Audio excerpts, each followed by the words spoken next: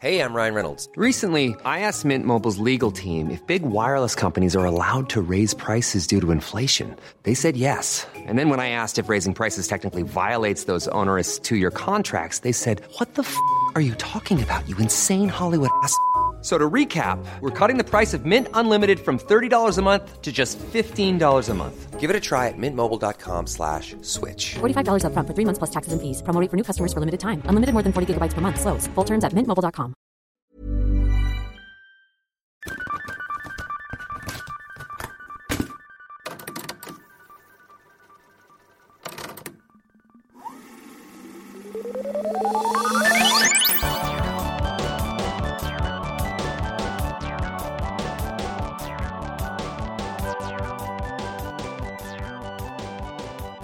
Does that look meaning that you started recording? Yeah. Oh, okay. But then it was like, how long can we just sit here in silence before one of us For a great makes a podcast. noise? No, we take that part out. We truncate it. We sure Zoop. do. 0.5 seconds. And then it goes away, and then we sound succinct. Oh, yeah. I mean, we are Yes, absolutely. so smart. Intelligent. Snappy. Wise. Wow. Witty. Hi. Hello. First movie of the year. Ah! It's 2024. It's 2024. It's the year I get married. Yes. So soon. I know. 1 month away. Yee! Less? I don't know. Whatever however it works out. Probably less. Yeah, probably less. Ah! That's fine. I'm It's fine. fine. It's going to be so much fun. Yeah. First movie of the year. How you feeling? Great. Feel ready? I'm ready. Ready for a whole year? Yep. Ready to get this year fucking going? Yes. Get! Yeah. We've been learning all about July 1982, and now we're going to talk about this fucking movie. Yeah. Which is The Secrets of NIMH. I'm Meatwedge. That's Bucket Snake. I think it's just the secret. Just one secret? I think it's just there's just the one. Oh. Well, regardless, I'm still Meatwedge. Oh, I'm still Bucket Snake. And this is Replay Rewind. It sure is. It's a podcast about movies, and this is the movie. It is the movie. The You've made Secret, it. singular, of NIMH. And I have a question for you. Ask me. Are you good at keeping secrets? Yes. Yeah. Yeah. It's my job. That's true. You're basically a therapist. I am good at keeping other people's secrets. I Yes. am not good at keeping my own secrets. Same. Yeah. It's so hard, especially if you're excited about it. But it's just like, Yeah. I need to talk to somebody about this. I know. There's so many times when you like find a perfect present and you're Oh, like, yeah. I'm going to give this to somebody in 2 weeks. And you're like, I want to tell you what it is. You're going to be so excited. I know. And then I just do that for 2 weeks and then hype it up. And then I'm like, isn't it so exciting now that you've gotten it? I know. Speaking of, like, we talked about this last year, but you sitting on the fact that you were going to propose for 2 months Yeah. and you didn't explode. It was so You hard. did get to talk to your friends about it at least. I talked to every client about it. Yeah. Every client that I had knew. Right. You're just like at the speedway and they're like, anything else for you, hun? You're like, I'm getting engaged. Hopefully she says like- yes. Okay. Do you need some cigarettes or? No, thank you. Yeah, actually one of my clients the other day was like, the first time that I came to get my haircut, you were talking about how you were going to propose and now it's Oh. almost time for your wedding. And I was like, that's so cute. That is cute. Yeah. But yeah, I could keep a secret. I kept that secret. It was hard. And I can keep other people's secrets Yeah. most of the time. I am Yeah. a lot better at it now than I used to be Yeah. because when I was younger, I did have a hard time if somebody told me something that I felt like someone else needed to know. Yeah.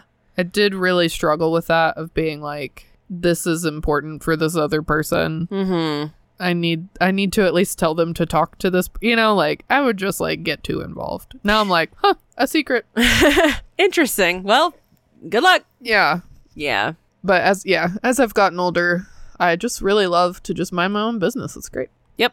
I'm staying over here. Oh, Yeah. what you got going on? I know. I love other people's drama Oh, if yeah. it doesn't affect me personally. And I don't want to It's like, involve myself in it. Please tell me how messy it is over there. I'm not going I love to give advice. So if I'm not related to the situation at all, Yeah. and it's like, yes, tell me about what a terrible situation it is. Yep.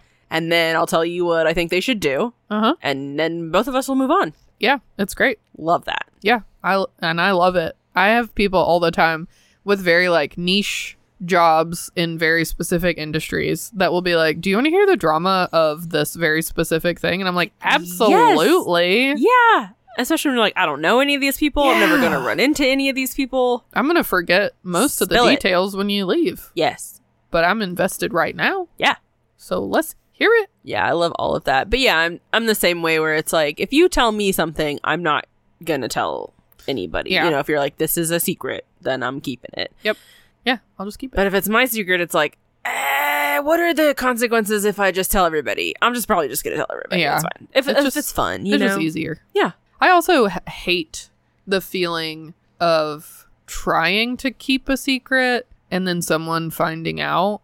Yeah. Well, and then being like, well, if you're lying about that, what else are you lying about? And it just feels bad. Mhm. So I'd just rather say things. Yeah.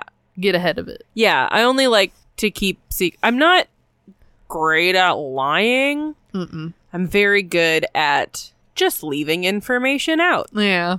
You know, Yeah. like, I'm not going to straight up tell you, oh, no, I didn't do that when I did. Yeah. I don't like that. But I'll just gloss over it. Maybe we don't talk about that. Maybe I won't bring it up. Mhm. But I don't like doing it if the thing is bad. I only like doing it if it's like, haha, I bought you a thing. Right, And I'm yeah. going to show you later. Or Yeah. whatever. You know, or I did this nice thing for you. Like, that's the only time I want to do it. I saw a thing that in my ongoing journey to figure out why my brain is the way it is, and perhaps it's autism, I saw a post that was like, it isn't that I can't lie, but I can't be insincere. Mm-hmm. And I feel that's true about myself. Mm-hmm. Like, I could lie if it felt, because my moral code is very, like, dependent on the situation, you know? Mm-hmm. I very much, there are gray areas. I definitely believe that. And so, like, if I feel like it's in everybody's best interest for me to lie about something, I could do that. Yes. But I can't be insincere. I'm just not good at it. Yeah. I cannot put that act on. To the point that Hot Toes knows when I'm upset with her or with anything. Yeah. Because I won't look at her. Because Oh. I'm like, she'll see it. Yeah. So then I just won't look. Yeah. But then that makes it obvious, too. Right. It's like, well, you only do that when you're upset about something. I can't be insincere. I just can't do it. Yeah, I understand that. Yeah. I know. I have a hard time even, I can look at people, but, you know, just keeping my emotions together. Yeah. It's like, I know I'm putting out different vibes, you know, Yeah. because I'm upset and I don't want to necessarily, you know, but pretending everything is okay, you know, is not always Yeah. like my strong suit. Yeah, because it's just like, well, it's not. And like, maybe it will be, or maybe we'll talk. I don't want to talk about it right now, but it's just like, I'm trying so hard to not like put these vibes out, but Bitch, don't kill my vibe. I don't know how people do it. Well, me neither. I'm a vibe machine. Yep. Just cranking them out like a tiny little space heater for vibes. But why do you ask? Well, because we are covering The Secret of NIMH, and I know nothing about this movie, so I saw the word secret, and I ran with it. Yeah. I know that there are mice, and that it's Don Bluth, and Yeah, that's it. there's big scary owl on the cover. Yeah, you sent me the poster today, Yeah. which I'd never seen before, and I was like, this is just Uncle Dookie from Rockadoodle, but scarier. Even scarier. Yeah.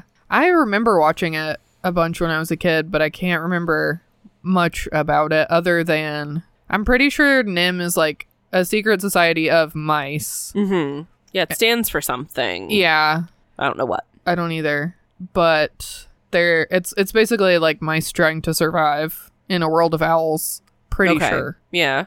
But I don't really remember. Yeah, I don't know anything. I can picture a little, like a lady mouse wearing like a red short cloak on her shoulders. Yeah. And that's literally because Yeah. I followed a podcast on Spotify called The Bluth, The Whole Bluth, and Nothing But The Bluth. Oh, yeah. Which is a Don Bluth podcast. And Yeah. that's their cover image. So I'm like, I know that's in a movie. Yep. It's in this one. I don't know who she is. I don't know what she's doing. I know Yeah. nothing. Yeah. The only other like mention I've ever heard of it is, I think it's from a book, but it's definitely from a book. When I was listening to Tanis, his name is Nicodemus, and he was named after one of the mice in this movie. Oh. So there's a Nicodemus somewhere. What an interesting name. Yeah. Yeah. Cool. All right. Yeah. I don't know. I know it's probably going to be scary and dark Yeah. and upsetting. Yeah. It's Don Bluth. Yeah. But it'd probably be interesting. Yeah. You know, I don't Yeah. think he can ever be accused of making boring things. No, absolutely not. So. It probably won't be appropriate for children. No? It'll just be animated. Yeah. Are there... I think I get it confused sometimes with The Bridge to Terabithia. I haven't seen that. Because I've never seen that either. But it's like, are there children in it? Is it just animals? Oh, I thought The Bridge to Terabithia was live action. It is. Oh, okay. But I just mean the stories. Because they're both books. And I'm like, I feel like I have no idea. Yeah, for some reason, they go together in my brain. I don't know why. I tangle it up with Once Upon a Forest. That's also Don Bluth, right? I think know. I've seen it once. But then I get that one confused with Troll in Central Park. Oh, that is Don Bluth. Yeah. They all run together in there, and we're going to go watch this one to untangle. Yes, we will compartmentalize. We'll put this one in a box. We have one board, a string board, where all of the strings are neatly placed, and then we have one board that's just the yarn hasn't even been undone yet. Yeah, it's just we let like some kids in the box, and it's all tangled up, and then we're like, okay, and then we will pull them out one at a time and neatly place them on our board. Exactly. Yeah. So gotta untangle this string and see where it goes. Mm-hmm. Well, I'm looking forward to it. Yeah. So I hope it's not too sad. Yeah. That'll be a hell of a way to start off the year. Yeah. Okay. Well, you ready? I'm ready. Let's go watch it. Okay.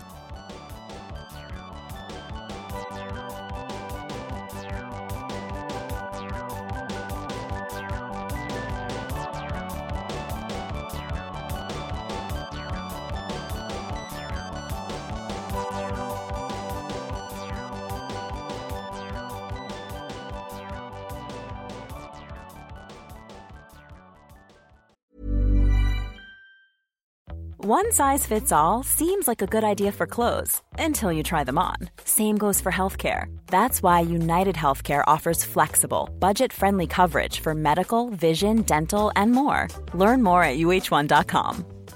I'm Sandra, and I'm just the professional your small business was looking for. But you didn't hire me because you didn't use LinkedIn Jobs. LinkedIn has professionals you can't find anywhere else, including those who aren't actively looking for a new job, but might be open to the perfect role, like me. In a given month, over 70% of LinkedIn users don't visit other leading job sites. So if you're not looking on LinkedIn, you'll miss out on great candidates like Sandra. Start hiring professionals like a professional. Post your free job on linkedin.com/people today.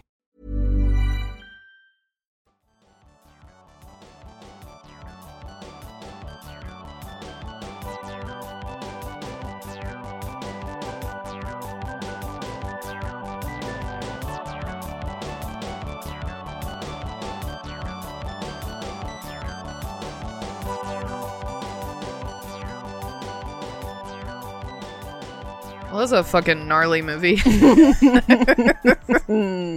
Everyone is gnarly in that movie. Everything is gnarled in that movie. Yeah. Like a lot of warts. If you had to like sum up the animation style, it is like gnarled. Mm-hmm. Can we add another knot on this tree? Mm-hmm. Yes, we can. Yeah. Oh, yeah. Yeah, at least more 3 bins. We'll just move them around. Yeah. Yeah. It's like for sure a wild acid trip made by a man who doesn't even do drugs. Yeah, no. I mean, thankfully, honestly. Yeah. Because if Don Bluth did drugs, how much worse would it be?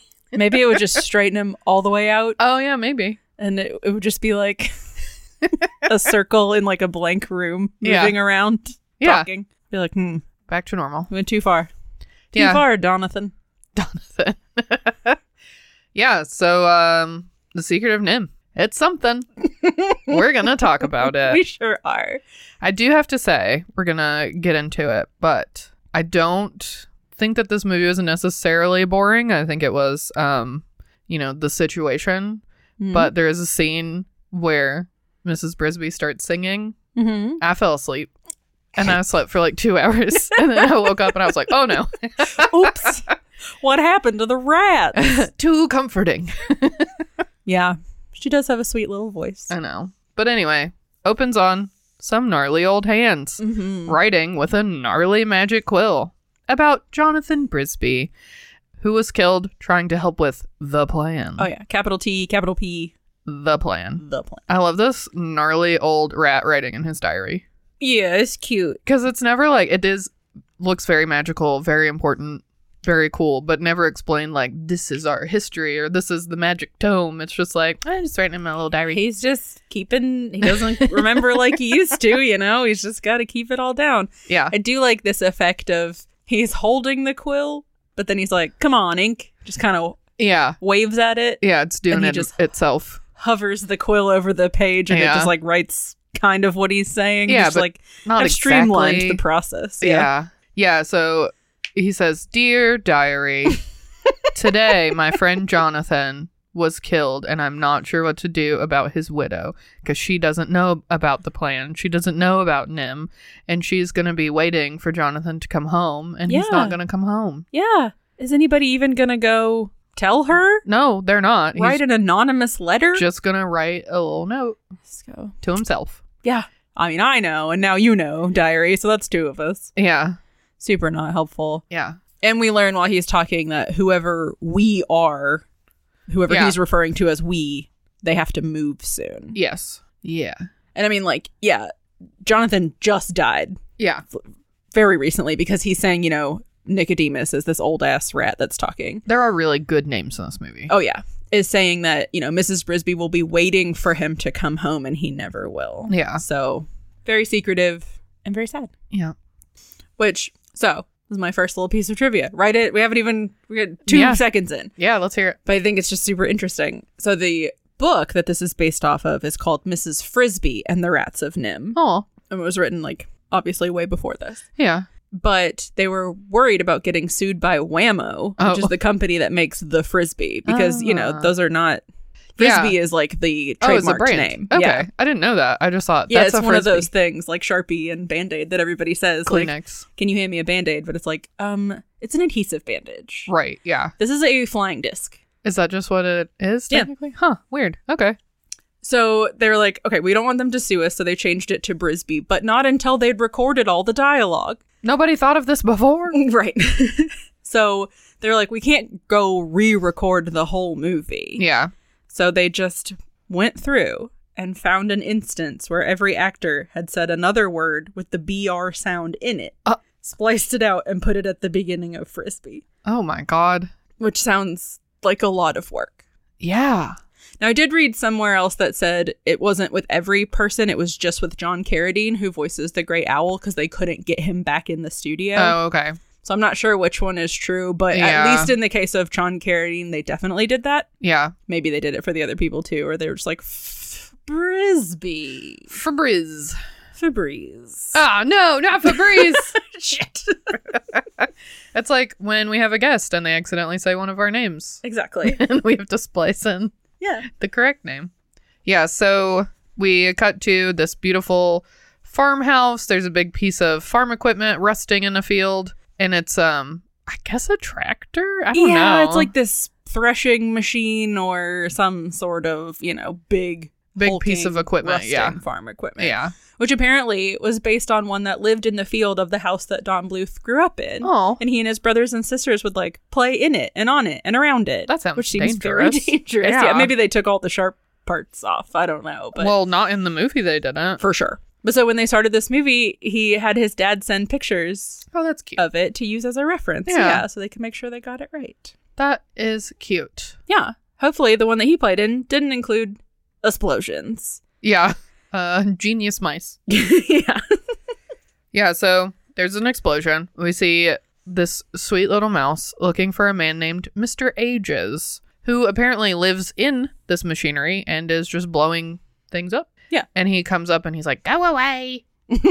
And he's a very old, very grumpy inventor mouse. Yeah. The mice in this movie look like the mice in Fievel. Yeah. Like they have the same faces. And Mr. Ages has the same face as Fievel's dad. And it's cute. Yeah. It's I guess Don Bluth was just like, I like mice and rats. And I'm good at those. Also owls. Yeah. Big cats that don't really look like cats. Right. Mm-hmm. And that's it. That's all we need. Occasional bird. Yeah. Yeah. But Mrs. Brisby, who's the cute little lady mouse, tells Mr. Ages that her son Timmy is very sick. He has a fever. And he's like, okay, I'll help. Like, come on down. They go down into the machine. Mm-hmm. So Mrs. Brisby tells Mr. Ages everything that Timmy is feeling. Ages is like, well, shit. The kid's got pneumonia, but he can't be moved for 3 weeks. Yeah. He has to stay inside, in bed. Yeah. For the next 3 weeks, and he'll be fine. And here's a powder in a little envelope that I got from the little tiny mouse postal store. Yeah. And put this in some broth. Give it to him. His office mouse. Yes. Office mouse. Not my best. Anyway, she's a little bit like, she protests a little bit. She's like, we're supposed to move soon. We have to move our whole house. Sowing season is coming. We live in the field.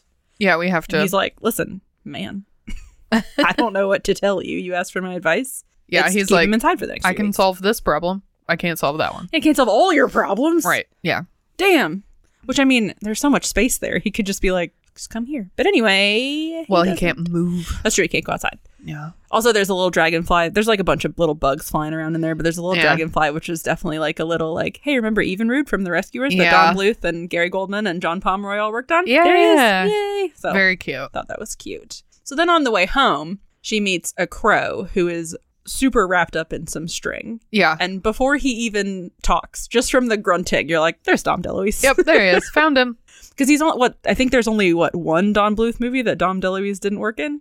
Yeah, I don't know which one, though.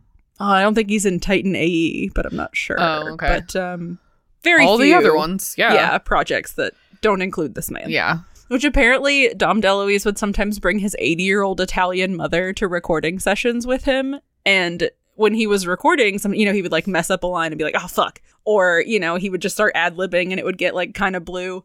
And Don Bluth would look over at Dom's mother and be like, oh, she's going to get mad, And finally, Dom DeLuise was like, dude, she can't hear you and she doesn't speak any English. Don't even worry about it. She has no idea what's going on. Oh, I know. It was cute that Don Bluth was like, uh-oh. Oh, no. The old lady. Not in front of a lady. So Mrs. Brisby is helping untangle him, and he explains he's making a nest so he can be ready when a lady comes along. And she's like, listen, that's great, but there is a cat nearby and you need to be careful. Mm-hmm. And you're making a lot of fuss. Yeah, and noise and... Yeah, and the cat's name is Dragon, which is cute. It is. And the crow's name is Jeremy. Yeah. There are a lot of like really cool names, and then there's Jeremy and Justin. You're like, okay. Justin the rat. Yeah. And Jeremy the crow. Justin and Nicodemus. Right. Like, okay, did you run out of creativity halfway through? Yeah. So Jeremy thinks the cat is heading their way because he's like, he tries to like get up out of the string. He can see towards the farmhouse and he's like, oh no, something's coming. It's probably the cat. He freaks out, makes things worse, but then it's just a rabbit. Yeah. And she gets him all entangled and being like, she's kind of like chuckling at this, she can't help it. He's very silly. He is. And, everything that she does to help, he like undoes it somehow. Right. Yeah. So she's just like, yeah, listen, he is bad news. Like, you're so silly. You're going to get yourself killed, blah, blah, blah, blah. And they're talking, but Dragon is actually headed their way and they're not paying any attention at all. Yeah. And Jeremy explains, don't worry, I would know if there were a cat nearby because I'm allergic to cats and I'd start sneezing. And then he starts sneezing a bunch. Doesn't, I forgot his name. The character that Dom DeLuise plays in All Dogs Go to Heaven. Yeah, Itchy? Itchy, yeah. He sneezes a bunch too. I think so. Does Dom DeLuise just like... He enjoys fake sneezing. Fake sneezing. Maybe so. Yeah. But so, Dragon shows up, starts chasing them around. Mrs. Brisby bites through the strings so Jeremy can fly off, and he does, but now she's in danger. Yeah. And so she grabs her pneumonia powder and runs, but she ends up losing it in a stream. Aww. I know, it's a very tense, scene. I mean, this cat is huge and terrifying gnarly looking. Yeah. And Jeremy comes back and saves her, and then she gets away again, and she and Dragon go over the edge into the stream, and then she climbs up the water mill. What do you call that thing? Ferris wheel. Big old wheel. Yeah. That's stuck in the water. Yeah. You know what I'm talking about. Yeah, Dragon pulls a Sassy from Homeward Bound right over the waterfall. Yep. Goodbye, Dragon. So they're safe, but at what cost? Because her pneumonia powder is gone. Yeah. Yeah, and Jeremy they're just sitting somewhere trying to catch their breath, and Jeremy's kind of laughing. He's like, that cat all dripping and wet with water. We got him. That was so funny. And Mrs. Brisby is really upset. She's like, yes, but now I'll have to go back to Mr. Aegis tomorrow and ask again. Jeremy's not listening at all, but out of his crow pocket he pulls the pneumonia powder because he saved it. Yeah, he's like, oh, isn't this yours, by the way? I saw it. He says, well, I saw it lying there and I thought, my name is Jeremy. He's just like, never mind. I'm abandoning that train of thought. Yeah. The way that he talks in this movie is so funny. Yeah. Because then she's like, okay, I have to get home. And he goes, hey, do you like me? She's like, I don't know you, dude. Like, you're a weirdo. You almost got me killed. You've tripped 18 times in the last 2.5 minutes. Yeah. Leave me alone. Yeah. But he does not. She's like, no, I'm going home now. And he's like, I'll come with you. That way we can talk on the way. Yeah. So he's clumsy. like, I'll fly you there. She's like, I'm afraid of heights. He's like, okay, cool, we'll walk. I got legs. She's like, he's just God damn it. Not getting the hint at all. He's a mess. Which apparently this Crow character is half based on Don Bluth's old college roommate who was very clumsy and constantly looking for Mrs. Right. But also some of the dialogue is from a housekeeper that Don Bluth hired while they were working on this movie. He was like, I'm extremely busy, can't keep my house clean at the same time. Yeah. Hired a housekeeper who was married, but she still like started hitting on him and he had to fire her. What? She's like, hey, Don Bluth, what's up? Which I mean, like, hello, Donathan. There's a lid for every pot, but Don Bluth has never been an attractive man. No. Not once. I mean, maybe when he was in his 20s. And have you seen his movies? Like, something is wrong. I mean, at this point, it was just Disney stuff to his name. So there were other people being like, you can't do that in a children's movie, Don. But yeah, I don't know. He was just like, oh, I hired this nice married lady. And she's like, hey, do you like me? It's like, please just mop the floor and go home. God. So anyway, put those two people together and made this very goofy Crow. I wonder if she knows, the housekeeper knows. Her name was Jeremy. Mrs. Jeremy, actually. So back at the mouse house, the Brisby kids are wondering if they should go look for their mom because she's been gone longer than, she said she would. And just then their Auntie Shrew shows up. Yeah. Who is the worst character She's in this the worst. movie. I hate her so much. She complains about literally everything. I don't hate her because she does come in clutch pretty soon. Yeah, okay. I'm going to complain about it when we get there, though. Okay. But yes, she creates more problems than she fixes. For sure. Yeah. Yeah, no, she just comes in and she's like half ignoring the children. She's complaining about literally everything. Yeah. She's like, you guys aren't even packed. This is terrible. The weather is terrible. You're an insolent little child. Your bow looks stupid. Make me some soup. Like, just bitching the whole time. Yeah. And they're like, why are you even here by yourself? And the three children, who are named Martin, Cynthia, and Teresa, finally explain, well, Timmy is sick. Yeah, Mom went to get some medicine for Mr. Ages. Yeah. Martin is voiced by Will Wheaton. He sure is. So cute. He's adorable. And then Martin Wheaton, is so rude to her. Yeah. And she is rude right back. And she's like, whatever, I'm fucking out of here. Yep. Why'd I even come over here? Yeah. Yeah, she barely even, like, she sits down for a second and then she gets right back up and is tying her scarf back around her head. And she's like, I only came over here to let you know that moving day has been moved up. Yeah. I'm leaving. But just as she's leaving, Mrs. Brisby gets home. She relays this information and then she leaves. And yeah. She's like, your children suck. Yeah. Mrs. Brisby is like, Martin. Well, I know it was bye. His father just died. Be nice. Yeah. Yeah, so Mrs. Brisby mixes up the medicine, goes in to give it to little Timmy, and sings him a little song. Yeah. And that's when I fell asleep. Yeah. I was like, oh, cozy. I want to live in a little mouse house. I want somebody to feed me broth. I was sitting in bed, so it's my own fault. For sure. This is the point where I was like, did Don Bluth work on Robin Hood? I can't remember. Yeah. And I had to go look, and he definitely did, because these three mouse children look exactly like the three rabbit children from Robin Hood. They do, yeah. Even to the point, the littlest one girl has like, a little like bow around her middle. She's dragging around a stuffed animal, mouse. Their mannerisms are the same. They're big eyeball. It is just, but it was these three dudes. It was Bluth and Pomeroy and Goldman. So they were like, we drew that. Yeah, the three old men. We're taking it. They're mice now. Yeah. The three old men. The three middle-aged men. Yeah. The three weird guys. Not as catchy. So then over in the big house, the people house. Mm-hmm. The human house. We see, an extension cord thrown out a window. And then nearby, some humans are talking in their bedroom. Mrs. Fitzgibbon, the farmer's wife, says that a man from NIMH, that is the National Institute of Mental Health, Yep. stopped by earlier to ask if they'd noticed anything weird about the rats on the farm. And she is just like yammering. And Mr. Fitzgibbon is just like, sure. Yeah. Okay. Not Yes, listening honey. at all. I'm going to sleep. I have to get up early tomorrow. Right. I'm a farmer, you recall. Nobody in this movie listens to each other. Nope. She pulls the shade down, and as soon as she does, we see a bunch of rats run by, and they're big. They're big rats, and it's just their silhouette, and they do look very cool. They're like, They're wearing little clothes and stuff. Yeah. And then we see there's a huge rose bush in their front yard, and there are glowing lights in it, and they run over there. The rats run over there and down into the bush. Yeah. And she keeps talking, and he's like, "Good night, Beth." Okay.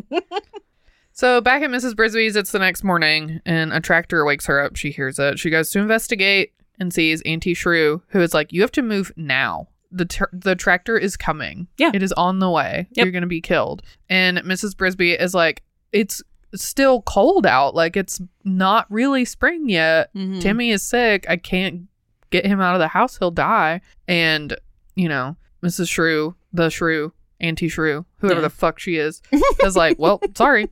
Yeah, if you don't move, you'll all die. Yeah. So, like, you're going to have to risk it. And we see all these other woodland and farm creatures scattering, and Mrs. Brisby tells the shrew, "Okay, you take my kids to somewhere safe. Teresa and Cynthia and Martin. I'm going to go stop that plow." Yeah. And she does. She's so very brave. She just, runs right up to it and is running around on it and looking for a way to stop it. And it's very tense and very scary. But then the shrew is there to come help, because we do see, like, Brisby is running around a little bit, and then we see her, and she's just, like, laying in the fetal position on top of this like, it's too much for her. She tried, scared. but, it's huge and scary. Yeah. So then the shrew is there, and she, like, yanks the fuel line out, and all the gas, like, goes flowing out of the tractor, and it stops, and the shrew basically is just like, "You better suck it up and figure it out." Yeah. She really does say, "Stop it." Yeah. Yeah. Which is like, this is a recently nice? widowed. Are you mean? Like, what's happening here? Yeah. It's just, tough love of her being like, "I understand." She doesn't say this, but like, "I know you're sad, but you have to pull it together." Well, she could have said all of that. I know. But she didn't. I know. She's like, "The tractor will be back in the morning, and you have to figure this out." Mm-hmm. And she says, "You know what? You need to go see the great owl, because he will know what to do." Yeah. And Brisby is like, "Owls eat mice. Why would I do that?" Yeah. And Nicodemus is watching this exchange through his amulet and has magic from somewhere. Yep. And is like, "Yes, convince her to go see the great owl." Yeah, he's just kind of like, "That's a good idea, Mrs. Brisby. You should do that," to himself in his little room. Yeah. So I don't know if she's like, is this influencing her at all? Or is he just like, "Hope she does that"? I don't know.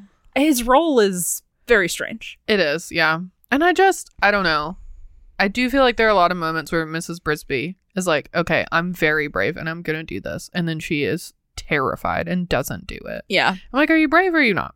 Yeah. What's happening here?" Because she just ran headlong at the tractor. Yeah. But then was just like, like, "Oh, shit." It's Yeah. a lot bigger than I thought. And yeah, I don't know. I just feel like I can't get a clear sense of her character throughout the movie. Yeah, because they don't address the fact that she froze at all. She just very, like, she didn't look scared at all. She was just like, "You take my children. I'm going to go stop that tractor." Like, Yeah. she knew what she was doing. Uh-huh. And then we didn't see any kind of scene of her being like, "What am I doing?" Like, she she went to go do it, and then she didn't do it. And we didn't see any reason why, except for just to see her, like, looking very scared. Yeah. But yeah, there was no, like, Yeah, I feel like they were nothing. trying to portray something with this scene, but it didn't come across. Yeah. I don't know what. Not to jump ahead, that's how I feel about this whole movie. Yeah. I feel like they were agree. trying to do something and they missed it. So anyway, we do see Jeremy carrying Mrs. Brisby to see the great owl. And Jeremy is so confident in her. He's like, "You're going to do great. You got this. You're the boss, bitch." Like, he's just talking her up. And she's like, "I sure hope so." And he's like, "Oh, no, it's going to be rad." Yeah, you're doing great. Which, I mean, I think everybody needs, like, a well-meaning, pretty stupid, kind friend in their life. Yeah. This kind of person who's just like, "Oh, I don't know. How could you fail? You're like, you're the greatest." Absolutely. And just talking you up and making you feel good. Everyone needs a himbo. Yeah. Yeah, so they land at the owl's tree, which is very obvious because it is the gnarled of gnarled. It's more gnarled than tree. It is. It's got to be that one. So they land there. you know, she kind of hesitates outside, and the owl's like, you know, come in or go. Like, come on. Yeah. So she goes in. She steps over a bunch of bones as she goes. A big old nasty spider follows her, which I was like, why you gotta malign the spiders this way? Well, I mean, he's just trying to eat. I know. But the owl steps on it first and makes a bunch of gross noises. Every time the owl moves, there are gross noises. Yeah. I'm like, why? And he's covered in cobwebs. Yeah. Which, that doesn't, I mean, it's cool looking. It does look cool, but it's like, he goes out every night. How did those get on there so fast? Yeah, unless there's, are there 800 spiders in there? Yeah, it's, I don't know. Yeah, but he is terrifying and huge. Yeah. And he has a big, deep, booming voice. Yeah. And he looks like he might be related to Uncle Dookie. Yeah, for sure. Don Bluth is like, I can draw one cool looking owl, or I can, you know, you either get cool and it looks like this, or you get dorky. Yep. But I can't draw like different cool owls. Right. Yeah. And his eyes are glowing, which so were Nicodemus's. Yeah. And I'm like, at what point is it just at a certain age You your get eyes start glowy eyes. glowing? Or Well, they call each other comrade. Yeah, Too. And so- it's like, why? are they part of a? Is the gray owl part of the plan? Like, was No. he an experiment? Why does he know so much? Well, he's an owl. I guess. They just be knowing things. This is how the owl do. But like, I don't get the glowing eyes looks cool, but I don't know. It makes sense for Nicodemus and it makes sense for the gray owl. But why both? But both of them is like, okay, now there's something here, but there's there's not. It just looks cool. Yeah, it does look really cool. Yeah. But so the owl tells her, well, you gotta move your family. Why did you bother me with this shit? Right. And she's She's like, just do it. explains, Yeah. You know, I can't. And he's like, I really don't care. I don't move know. him or don't. Yeah. What? Why are you bothering me? But she's like, if only my recently deceased husband, Jonathan Brisby, were here to help me. And he's like, oh, wait, hang on. I know him. Now I will help you for sure. I know him. That changes things. Yeah. It'd be Yeah. funny if he said, oh, Jonathan Brisby. Girl, why didn't you say so when you came in? I know him. Voice changes entirely. Yeah, his eyes stop glowing. All the lights come on inside the tree. It's like actually very well decorated and nice. Oh, shit. Sorry about the ambiance, girl. So he tells her, you got to go to the rats in the rose bush and ask for Nicodemus, and he will help you. They'll move your house for you. Just tell them that they have to take it to the lee of the stone. The lee of the stone. And then he limps very painfully away Yeah. and takes off out of the tree, which the limp was inspired by John Carradine himself, the guy who voiced the owl. Yeah. Because he himself suffered from arthritis Yeah. and had a really serious limp at this point. Yeah. So they're like, yeah, we'll just work that in. Yeah. Also, it's John Carradine is David Carradine's father. Oh, nice. Mm-hmm. So Jeremy, disguised in purple cloth. Yeah. It seems like, you know, just like a human clothes that he found. Yeah, generic clothing. Yeah. Goes and finds Mrs. Brisby in the rose bush. I don't know if this is the same day or the next day or a week later. He steps right over the cat like an idiot. Yeah. Because he can't see. And then he gets himself caught in the rose bush. Mm-hmm. And he sees her trying to find a way into the bush, and he's like, what, do you need help? I can go with you. Like, what do you need? And she finally is like, hey, my kids could use somebody big and strong. Yeah, to you know look it would be after them, super helpful, actually. because they're alone. Yeah. He was like, I can do that. Yeah. She's like, oh, what would you? He's very easily manipulated because Yeah. stupid, but well-meaning. Yes. Yes. So he does do that, which is, she's like, okay, bye. And he's Yeah. like, bye. And then he flies off and then he comes back and he goes, oh, where do you live? Yeah. I love Jeremy. I would watch a whole movie about Jeremy. I know. Yeah. He's fun. Every movie needs a goofy character like that. Yeah. So Mrs. Brisby finally finds the entrance. Don't know how, but there's like a little door. Heads inside. Super weird. There's a lot of unexplained things happening. Mhm. Electricity, vines growing by themselves. I don't know. Moving around. Super creepy. Yeah. But she makes it pretty far inside. And then there's like all these flowers and sparkling dew. And then a big fucking giant rat who tries to stab her with an electrified spear. Yeah. And she's like, hi, I'm Mrs. Brisby. And he's like, zook. Yeah. She's like, oh, yes, I'm here to see Nicodemus. Zhup. It takes like him trying to kill her 12 times before she's like, I should run. Yeah. She's never worried enough. No. Like, not that I want to listen to somebody scream, but she never screams. No. She barely raises her voice. Yeah. She's just kind of like, oh, like, okay, sorry to have bothered you. Please stop trying to stab me. Like, she never gets upset, really. You know, she's very, like, one note as far as her emotions go. Yes. But as she's running away, she runs into Mr. Aegis, who's wearing a little cast on his foot and walking on little crutches. Yeah. And she explains what she's doing there. She's like, listen, I went and saw the Great Owl. The Great Owl told me to come here. Mm-hmm. And he's like, you saw the Great Owl? Yeah. Did you? Did you though? Did you really? Like, was it the Great Owl or was it just like a kind of big owl? An owl. Like, are you sure? Did you compare it to other owls? Another one? Were there a lot of cobwebs or just a few? What color were his eyes? Oh, glowing? Fuck. Yeah. Yeah, he's like grumpy about it because he's like grumpy. Nobody goes to see the owl. And don't worry about Brutus. He just tried to stab you, whatever. That's his job. And he's like, who the fuck is Brutus? Does he come up again? No, he's just the guy. And they never go back in that room at again. The door. No. And also, it's just a room with a scary rat. Yeah. And that's it. And he's not even like ever seen again. He just is like, don't go into Brutus's room. Okay, he's weird. We don't talk to him. Just stumbled on. It's very pretty, and he's like, I'll stab you. Don't step on my flowers.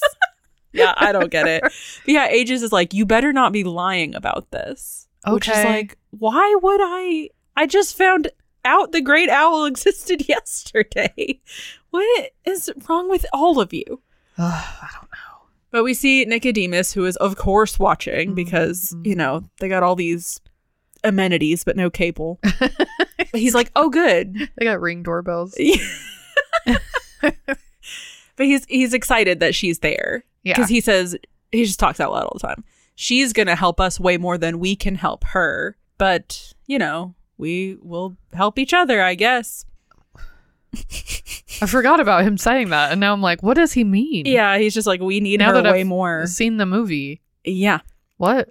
But also, why didn't you go get her, you colossal idiot? Like, send a rat to go get her. Yeah, but if also, you know she's important. Yeah, but then there's also, you know, throughout the movie, I'm like, oh, I guess he doesn't leave. He looks frail, but he leaves. He leaves. So he could have left. He could have left. Or he could have sent somebody else. Like, if he's like, listen, I try not to make really long journeys because my old bones. Also, look at my face. I can't just show up on her doorstep and be like, hey, I was a friend of your husband's. I got glowing eyes. But you could send somebody. Send Justin. He's handsome. Yeah.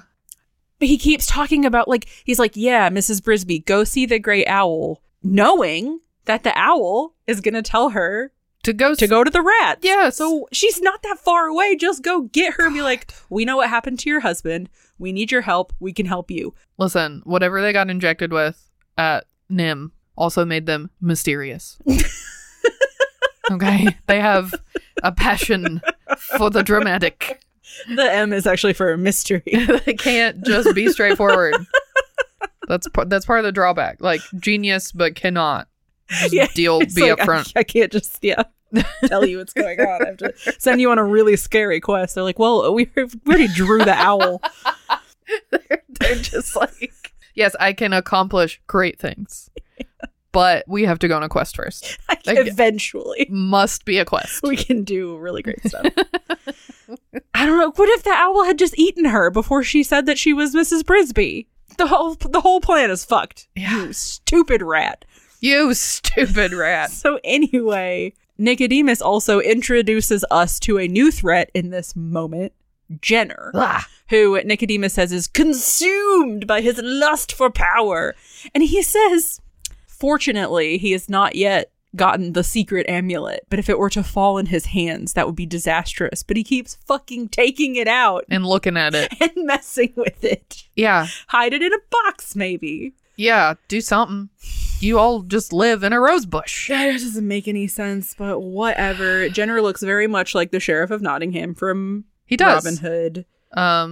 As much as Justin is Robin Hood. Yes, very much so. You know, he looks like a rat. He's not as soft He's not as immediately like... But he's the handsome one, and he has same... Oh, yeah, mannerisms. Like, and charisma. The way he, like, kind of, like, tilts his shoulders and his head, you know? Yeah. You're like, ta-da! Like, for sure, they're very similar. Yeah. But, you know, with Robin Hood, like, I was, like, immediately smitten. And with Justin, I'm like, okay. This fucking guy. Okay. It's because you saw him while you're an adult. That's you probably saw it. Robin Yeah, Hood when you're more... sexuality is fully formed. Yeah. And I'm not like, what? Maybe foxes? What's happening? maybe I like foxes. I don't know. Definitely don't like rats. No. Yeah, so we meet Justin, who is the captain of the guard. He pretends to be creepy, but then turns out to be a little fuckboy. I mean, he's very much just like, he's a little fuckboy. I don't know. Yeah. I don't know how else to say it. You know, he's being charming, but he's being a little sleazy. He's kind of hitting on Brisby, you know, like, and she's like, yeah, thank you. She's like, cool, you're a rat. I'm a mouse. Stop it. My husband just died. You're weird. And Aegis is telling her you can't tell anyone what you've seen in the rat's house. Why? Okay. First off, who would she tell? And secondly, why not? Yeah.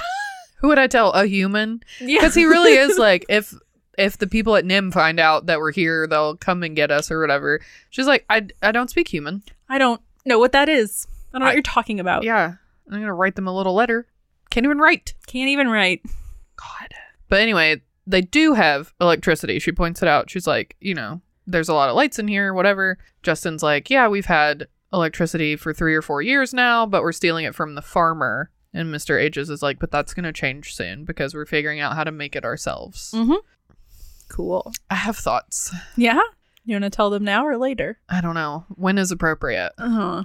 The timeline doesn't make any sense. Nope. So they've had electricity for 3 or 4 years, but Nim is just now coming to look for them? You know, sometimes rats escape. Yeah. They've escaped a long time ago because it had to have at least been long enough for her kids to be born. Mm-hmm. Because she met Jonathan after he escaped. Because he was also an experiment. Yeah. So the kids have existed, you know, in that same time frame. So it's like they escaped at least, you know, years ago. Yeah. And now they're like, we miss them. I should call them. You know, it's been 3 or 4 years since we did our rat count. Maybe oh shit! We just noticed. There are so many rats missing. Yeah. Yeah, I don't know. That doesn't make any sense. Yeah, it doesn't. Anyway, so Mrs. Brisby and Justin and Aegis walk into this room where a big rat meeting is underway. Mm-hmm. And Jenner is like at the center of this kind of like an atrium. I don't know. It's a rectangle room, but you know, the rats are like up in balconies and he's like addressing all of them from the floor. Right. And he's just saying like, we gotta go. Or we don't gotta go. No, Jenner doesn't want to move. Yeah, Jenner wants to stay. Everybody else wants to move, but he's like, we can just stay here and live off the farmer forever. Who cares? Which genuinely, who cares? Who cares? I guess it's risky, but you've been doing it for so long. Like, you're only getting better at it. The worry should be that you are living so close to humans. Yeah. It shouldn't be that you're stealing who cares? Their electricity because you're rats. Yeah, you're not using How that much. much electricity are you using? No. I haven't overheard a Mr. and Mrs. Fitzgibbon, whatever, be like, oh, our electric bill's been so high for the past 4 years, but not before then. Or like, honey, why do you keep plugging power outlets that just run into the dirt? Yeah. And I unplug them every morning and you you plug them back in every day. And he's like, I'm not doing that. There's like, well, someone's plugging these electrical cords in. Yeah. No, that's not happening. They haven't mentioned it at all. They didn't even know they had a rat problem until Nim called them. Yeah, they're like, I mean, there are rats, but they're just like rat. Yeah, like every farm has rats. Yeah. So that doesn't make any sense. Yeah, like be worried that you're close to humans and humans are dangerous, but why are you worried about stealing their electricity? Because they aren't worried about it. I don't know. Yeah, and again, they could have made something up and been like, they're getting suspicious. Or something. Right, yeah. They're gonna come looking for us. Yeah, they're gonna update their shit. I don't know. I do think it's cute that everyone that Mrs. Brisby meets, she's like, my name's Mrs. Brisby. They're like, Mrs. Jonathan Brisby? Oh, shit! It's not cute for her. No. She's like, what the hell is going on? But why do y'all know my dead husband? Right. It is cute for me, you know, just that everybody's like, oh, hell yeah. What up, girl? Except for Brutus. Fuck that guy. Brutus doesn't care. Don't care. I didn't like Jonathan. Too much of the juice.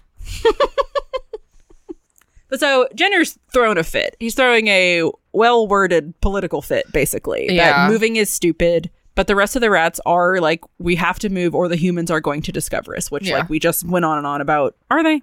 Yeah. But Jenner thinks, we're fine. We've been fine for this long. Yeah, and if we leave, like, we're just really risking getting killed. Yeah. Which is, that's a valid point. It's a big, scary world out there. Yeah. He is wearing the world's most dramatic cape. Like, it has its own laws of physics. Very Radigan. He twirls around and it, like, continues to twirl for a good 30 seconds afterwards, which is cool, but, It also got the juice. Yeah. Yeah, so Justin introduces Mrs. Brisby to everyone, and some of them are like, wow, oh, Jonathan, blah, blah, blah. And then the other ones are like, I don't care. Why is she here? Yeah, get her out of here. We're trying to decide something else. Like, she's not one of us. And Aegis stops everyone and is like, listen, we saw the owl, or she saw the owl, and the owl told her that the rats would help her move. Mm-hmm. And Justin is like, her home where Jonathan lived. Yeah. Y'all remember? They're like, oh, yeah. So everybody's kind of arguing, but then Jenner steps to the side to talk to somebody. What's that His guy's name is Sullivan. They never say it once in this movie. Okay, yeah. He like steps aside to talk to another rat and is like, hey, actually, let's use this to our advantage and maybe we could get like Nicodemus killed while we're helping move the house. Ooh, da-da-da. Yep. Yeah. He's like, I'm not saying, because Sullivan's like, we can't kill Nicodemus. He's like, no. I'm just saying maybe something falls on him. Yeah, accidents happen. On accident. He's like, okay, sure. So Jenner's like, Mrs. Brisby, I'm so sorry. You just caught me at a bad time. I was in the middle of, throwing a little fit, but like, you're cool and welcome. And of course we'll help you. And Aegis is like, yeah, I don't trust you as far as I can throw you, buddy, but thanks, I guess. And then tells Justin, take Mrs. Brisby to see Nicodemus, which I feel like he should have done. That's in the first place. They were there for. Why did they even interrupt this meeting? It has nothing to do with her. So then, back at the Brisby home, we see the shrew has tied up Jeremy and is yelling at him and is like, this is what you get for trying to sneak over here and snatch up these kids. And Jeremy's like trying to explain, like, no, Mrs. Brisby sent me. And she's like, I don't know who you are. Yeah. And then Shrew is like, I'm leaving. Teresa and Martin, you're in charge. Whatever you do, don't untie him. And she is out of frame for 1 second, and Martin unties him. It's like, so anyway, what, you knew her mom? Yeah, what are you doing? And he says, well, guess we better untie him.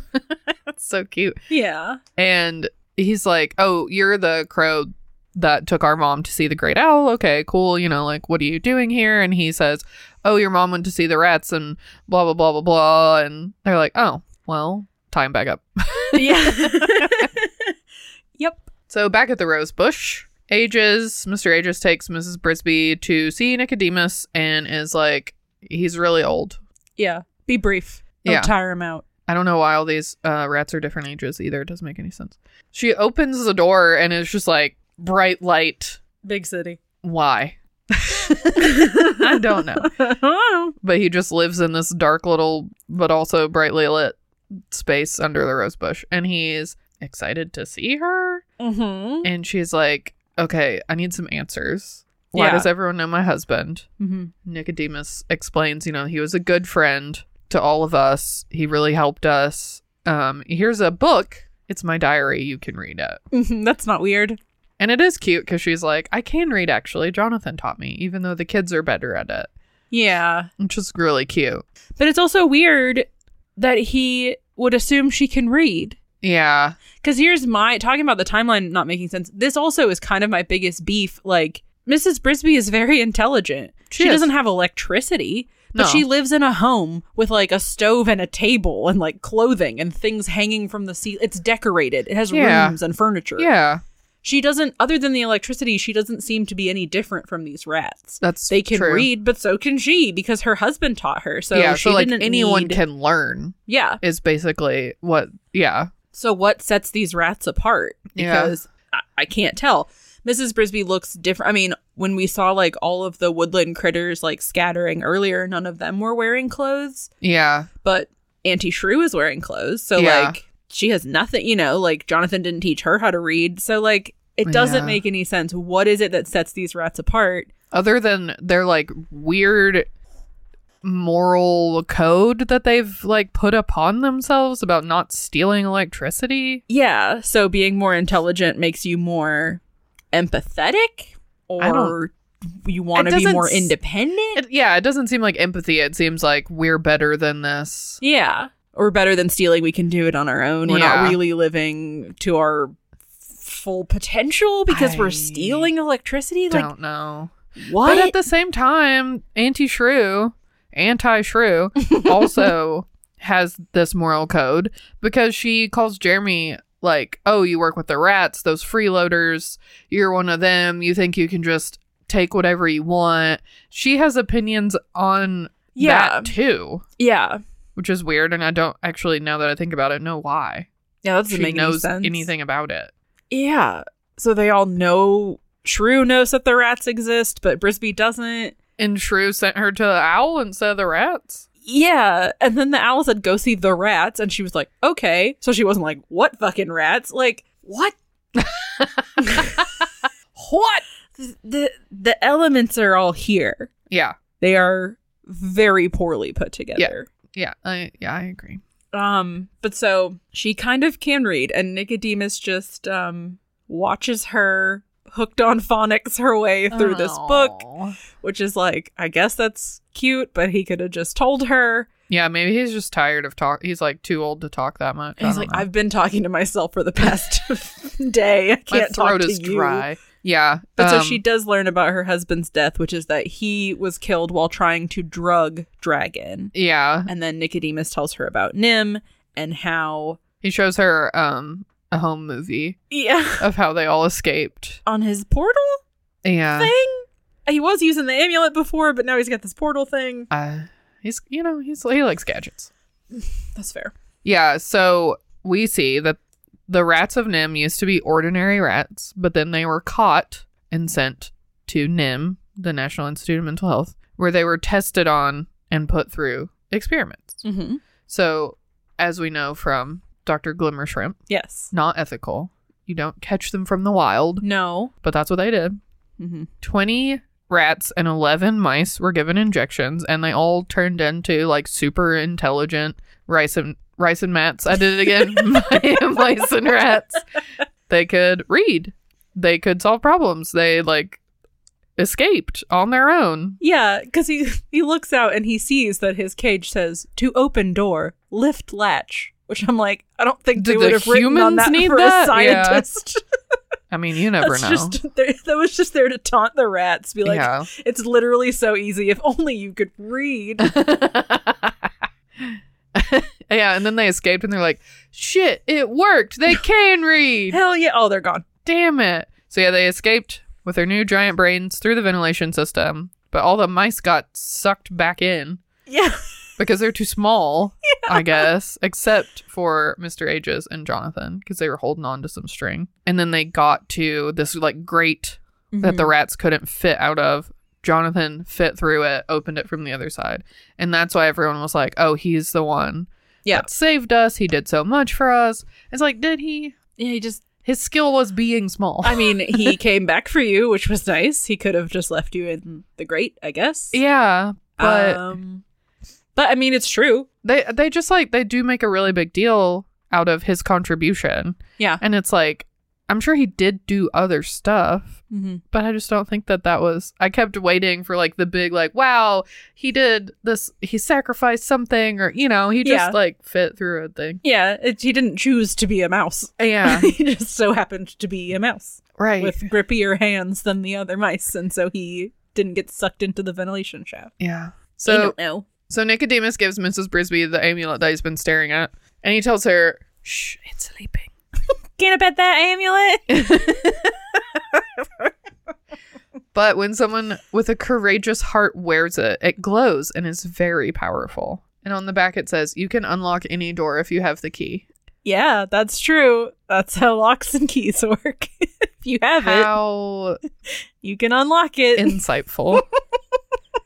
Where does the magic come from? Why is there magic? I don't know. I can get behind everybody being like super intelligent or whatever from the science experiment. Yeah, that makes sense. Why does one mouse have magic? Where does the amulet come from? I don't know. And what does he mean it's sleeping? He's been staring at it. Hasn't he been using it to watch her? Yeah. Yeah. And Jonathan wanted her to have it. Did Jonathan make it? Did he find it? He just found a tiny little mouse amulet. Are there other mouse magic mice in the world? I don't know. Is Jonathan magical? No, if so, he's dead. He's really goofed up getting killed by that cat. You know what they really should have done? What? If they were smart rats. Hire dumb mice to drug Dragon. Yeah. Because there's so few of them and they're so smart. Yeah. They just should have not sacrificed one of their own. They're like most intelligent. Yeah. Yeah, that doesn't make any sense. Also, like, I know they put it in his food, but that's a fat ass cat. He probably eats all the time. If you just got him, he's sleeping in the yard out in the middle of nowhere. Yeah. They could have just run up to his. Jeremy trips over his fucking face and he doesn't wake up and notice. So it's not like he's hyper vigilant. Yeah. So they could have just drugged a little snack, run right up to his little face and put it in front of him and then run away. Like, you didn't have to wait to go in the house, which is so much more dangerous and small. And also, a farmhouse that old has got one hole that you can go in and out of. That they're like, the rats don't fit through this hole. Okay.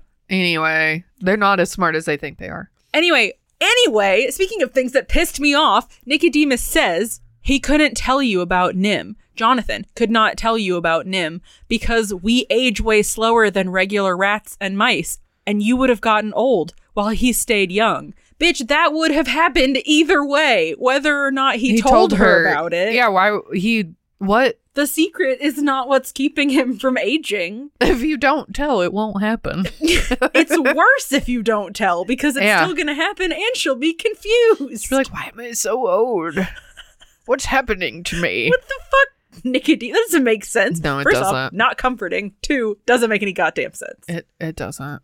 Ugh. So Justin comes in and says, the boats are ready. And Nicodemus says, all right, let's go move your house. Mm-hmm. To the lee of the stone. And she's like, that's what the owl said. And he's like, I know, I sent you on a pointless fucking mission. I know, I was watching. Yeah. And then Jenner tells Sullivan that the plan is maybe the Brisby house just falls on Nicodemus while we're moving it. Wouldn't that be weird? And then we wouldn't have to go anywhere, and that would be great. Yeah. So in the boat, Justin is explaining that whenever they need to do stuff out in the world, they drug Dragon, which means someone has to go in and give him the sleeping powder. Someone small and wearing a little red cloak, perhaps. Mm-hmm. Justin says Aegis had tried it the day before, and that's how he broke his leg. Yeah. This is when they're talking, Justin is explaining this, and he's like, and that's how he broke his leg. And at the same time, Mrs. Brisby is like, broke his leg. Yeah. Yeah. Right. And it's so awkward, but in like a very real way. Yeah, that is actually how people would talk. Yeah, which I do kind of appreciate. I like when movies are a little bit more loosey-goosey because it's like, not everybody is this like perfectly scripted verbose. Like, people trip over their words and they talk over each other, and it's really nice. So I do like this exchange. Rice and Mats all the time. Rice and Mats, because, you know, she's a mouse. She's tiny. She's uncomfortable. She's just learned how her husband died. So she's sad about that, but it's also nice to know because she's been wondering, you know, since it happened. Yeah. She is learning all about this secret society that her husband was a part of. Justin's kind of suave, very tall. The creepiest old rat is just sitting inches behind her with his glowing eyeballs. There is so much happening. So of course she's gonna like talk over him and try to be like, oh yeah, sure. Oh, the leg, right. Yeah. I noticed. So I did really like that. Yeah, that seemed very natural. Mm-hmm. So she asks the rats, like, okay, so what is this big plan? And Nicodemus says, we're going to move away and stop stealing electricity. Yeah. Okay. So she is like, okay, I need to go get the kids ready for moving the house. And she goes to leave, but then she comes back and she says, I'll do it. I'll give Dragon the sleeping powder. Mm-hmm. And Justin is like, no. Yeah. And Nicodemus is like, yeah. Sure. Yeah, hell yeah. Go for it. Yeah. Why? I don't know, because he's an idiot. Why is this not enough of a reason to move? We have to risk our lives to drug this cat every time we want to leave the house? Yeah. Yeah. Let's just move somewhere where we don't have to worry about it. Way better reason. Why don't we just kill the cat? Well, they just get another one, probably. maybe a faster one, a younger one. I mean, they're not with both eyeballs. They're planning to kill Nicodemus. There's murder in this movie. Like, they're not. These rats are not squeamish about that. No, I just mean, maybe they've thought of, well, they can replace the cat, and then we have a younger, like, more spry. We should just leave. Yeah. Which makes more sense for all the reasons that we don't have to worry about them, happening upon us, or deciding that they hate that rose bush and taking it out or something. But also, isn't this late at night? I think when so. she drugs this cat, how you gonna move now? The cat's inside. Yeah, they called him in. They about closed to the go door. to bed. Yeah, move now. Yeah, because you're not doing anything in the house. You're out in the field. Yeah, that's a really good point. What on earth? Well, So on the way home, Mrs. Brisby runs into Jeremy again, who is under the water with a reed as a little snorkel, and he has a lily pad tied to his head. No one knows why, but we love it. Because the shrew is chasing him, and he's like, I gotta lay low. Yeah. He could fly high, but that's fine. Low is where shrews are. Listen, he's just living his best life. He's like, I always wanted to try this, and now I have the flimsiest excuse. Yeah, it's true. I saw it in Robin Hood. So Mrs. Brisby asks him for string. He's like, we're going to move the house and we're going to need string, and I know you have some. Can we have some? Yep. He's like, I'm on it.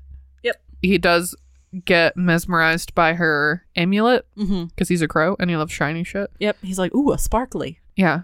It's cute. And she's like, no. Yeah. It's mine. Right. You weirdo. Yeah. He's a little weird about it, but then he's like, all right, whatever. He leaves. Yeah. So back at the farmhouse, Justin is telling her the plan, which is quite simple. Here is your little government-issued envelope with the powder in it. Mouse envelope. And she's like, all right, here I go. And he's like, well, you better leave your cape. And she's like, oh, yeah, you're totally right. She takes off her cape and her amulet, which is, now she's naked. She looks very naked, which is so funny. This is the second time we've seen her with no cape, and it looks very naked.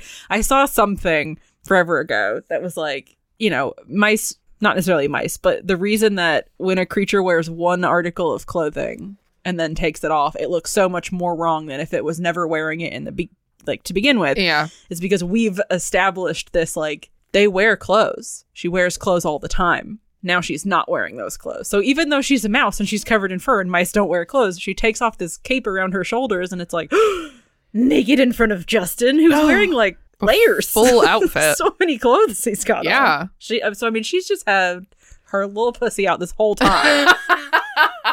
For some reason, she takes the cloak off and it's like, Mrs. Brisby. Your husband just died. She's got to move on with her life.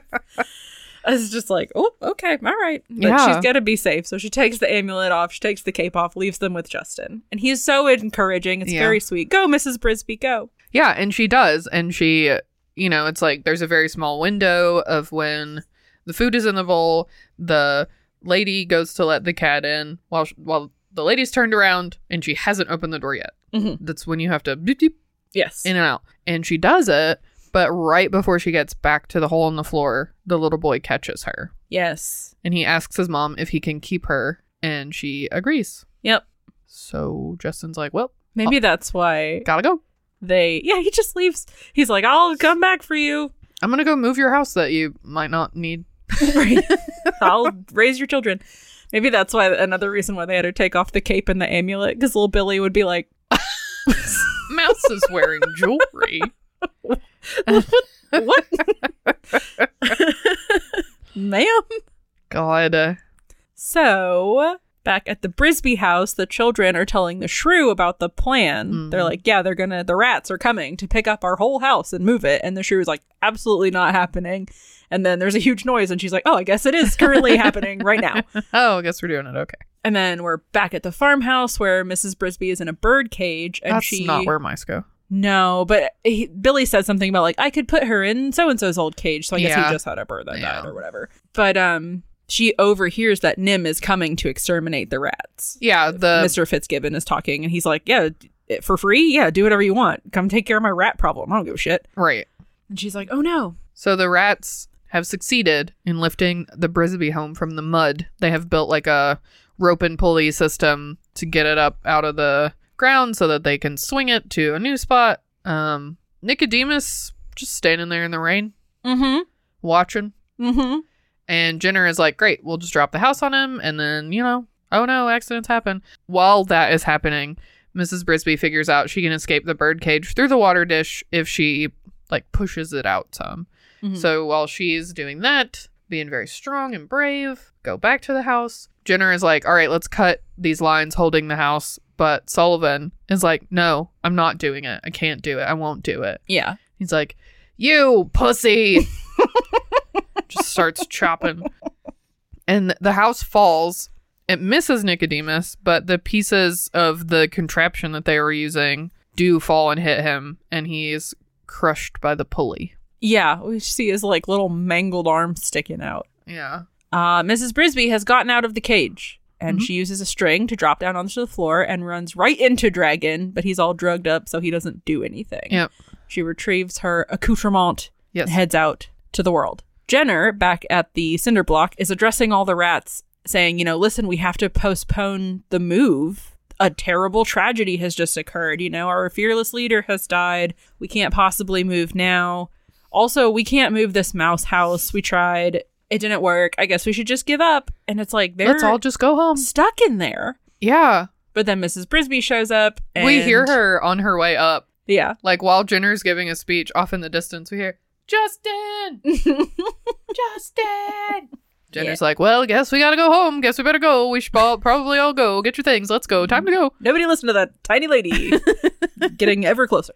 So Aegis tells Brisby that Nicodemus has died. He's right over there, in fact. Yeah. And she explains to them all, Nim is coming and is going to kill you and is going to take the rose bush out in an attempt to exterminate you all. Yeah. And Jenner's like, don't listen to her. She's crazy. Yeah. I do wish she had been like, I was trapped in the house. Yeah. I heard the farmer on the phone. Yeah. They're coming in the morning. Yeah. Instead of just being like, they're coming, they're coming, they're coming. Right. Like, how do you know this? Yeah. Yeah, you have like a minute to explain. But Jenner tries to stop her, and then Justin comes to fight him. And then Jenner sees that she has the amulet, and Jenner's just like, oh, I want that actually. And starts fighting her for it, which again... Why? What does he want it for? What is it? He's not what power does it give courageous. You? Yeah. Courageous. Courageous. I was like, I knew I fucked it up, but I couldn't figure out how. That felt wrong. Yeah. Anyway. So then Sullivan comes and brings Justin a sword. Mm-hmm. And Jenner slashes Sullivan. Yeah. There's more sword fighting. Justin realizes that Jenner killed Nicodemus on purpose, which I don't really know how he figured that out. He's just like, wait a minute. And Jenner's like, yeah, I totally fucking did, which doesn't make any sense to admit to that. No. In that moment. And then Justin stabs him, but he's not dead yet. So he sneaks up on Justin and is going to get him. But then the nameless rat, which his name is Sullivan, throws a dagger and stabs him in the back before dying. Wow. It's very dramatic. It is there. And there's, actual blood, which is rough. Yep. There's like real violence. Mm-hmm. But also, I know we've said this so many times, but I have to say it again. Why is the bad guy gotta be dark and have a big nose? Yeah. Why is his nose so much bigger than Justin's? Why is his skin so much darker? Yeah, they're and he rats. has dirty teeth. There's no reason why he couldn't be brown and Justin couldn't be gray. Their overall demeanor paints them as good and bad. Yes. They don't have to look the part. Quote unquote. Yeah. I mean, in fact, it would be groundbreaking if Jenner didn't look like a villain, with all of these like stereotypes. He was like, yeah, he's just a super nice guy. Look at him, so trustworthy. Yeah. But it's like, no, you gotta know that he's slimy and evil and backstabby. And there's like, ugh. Yeah. Ugh. Consumed. Quit perpetuating this shit. By his lust for he can power. Be all of those things without looking like that. Yeah, I know. It's just frustrating. And unnecessary. Yeah. Especially, if he's supposed to be this like influential, charismatic politician, it would make more sense if he too was like, really handsome looking and sleek and all these things. Yeah. I guess that's why he only has one friend. Yeah. Who's dead now. Because he killed him because he's bad, which we knew from the beginning. Yeah, just look at him. He's the darkest rat. That's how it works. Yep. Where the hell were we? So Mrs. Brisby goes back to her house, which is half in the mud. Yeah. And takes a minute to cry. She's very overwhelmed. A lot just happened in the last 10 minutes. But then her house starts sinking. Yeah. So she yells to Justin and the rats get moving. Which I guess they do they plug up the walls kind of? Yeah, so it looks like it. Yeah. Because it's just a cinder block. Yeah, just move it all at once. Yeah. So the kids are all trapped in there. It's filling up with mud. Yeah, and they're trying not to the kids are trying not to get covered in mud. Mm-hmm. And they at one point they go, "What about Timmy?"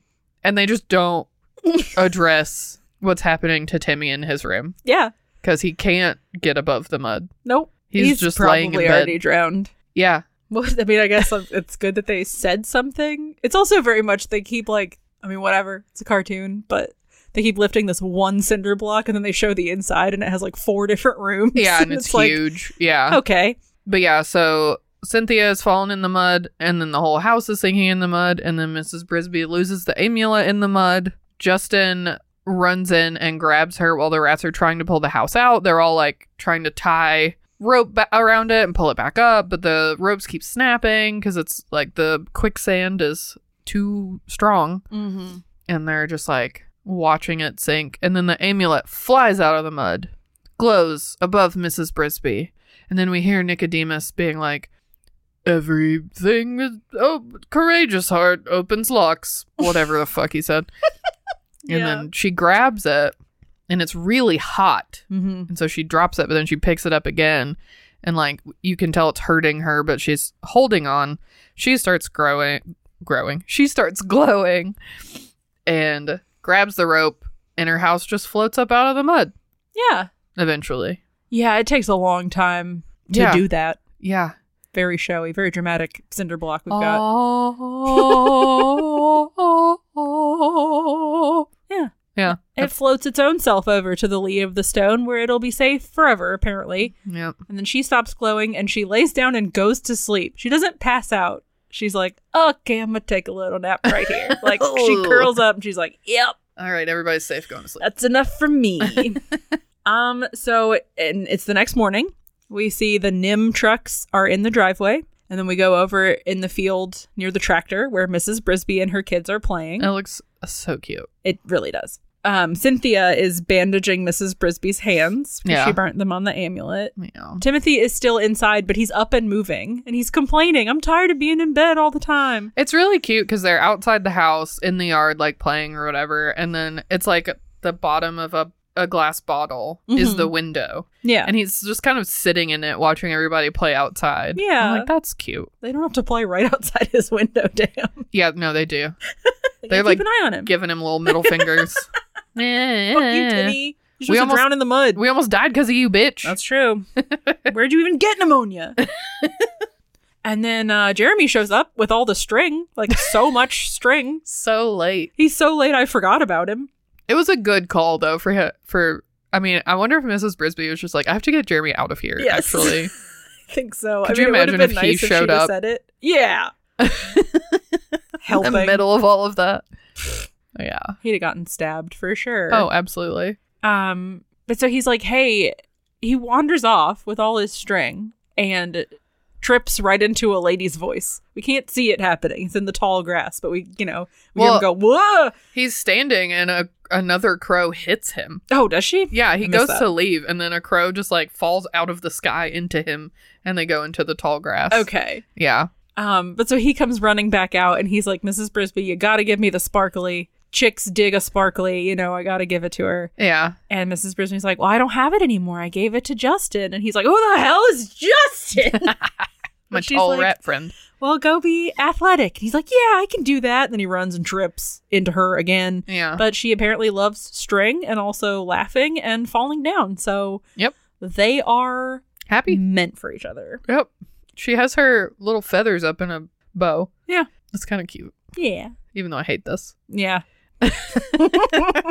And then Teresa, I think I misspoke earlier. Teresa is the one bandaging her hands. Whatever. Oh, yeah.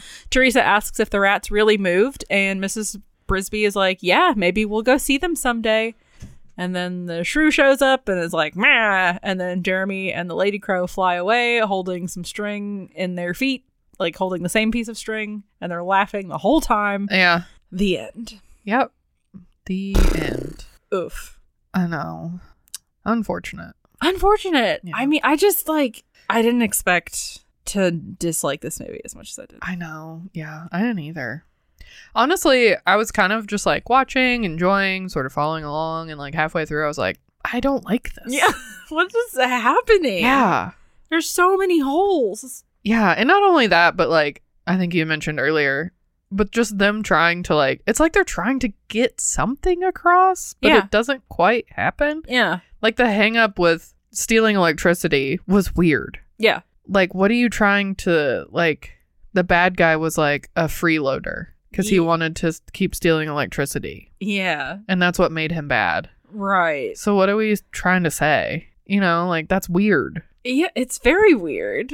And I do He's feel... got points to be like, we're safe here. We've built a whole life here. Yeah, we're 3 feet underground. Yeah. Like, it's gonna be hard to get rid of all of this. Yeah. I don't know. I don't either. Yeah, so replay, rewind. No, thank you. I know. Which I was like, I'm sorry, Ton Bluth, but like, what happened? I know. Did it make you cry? No. Did it make you fall asleep? Yeah. It wasn't the movie's fault, though. No, it's true. So it came out July 2nd, 1982, which we already knew. Yep. Had a budget of $6.3 to $7 million, depending on who you ask. Actually, I know exactly what happened there, and I'll explain it later. Oh, okay. It made $14.7 million eventually. It did not do well in the box office, but with rentals and stuff, it made back its money and then some. Okay. It has a 93% on Rotten Tomatoes. As soon as I typed that in, I was like, well, I'm going to be talking about that in the year-end wrap-up going, oh, what? A 93?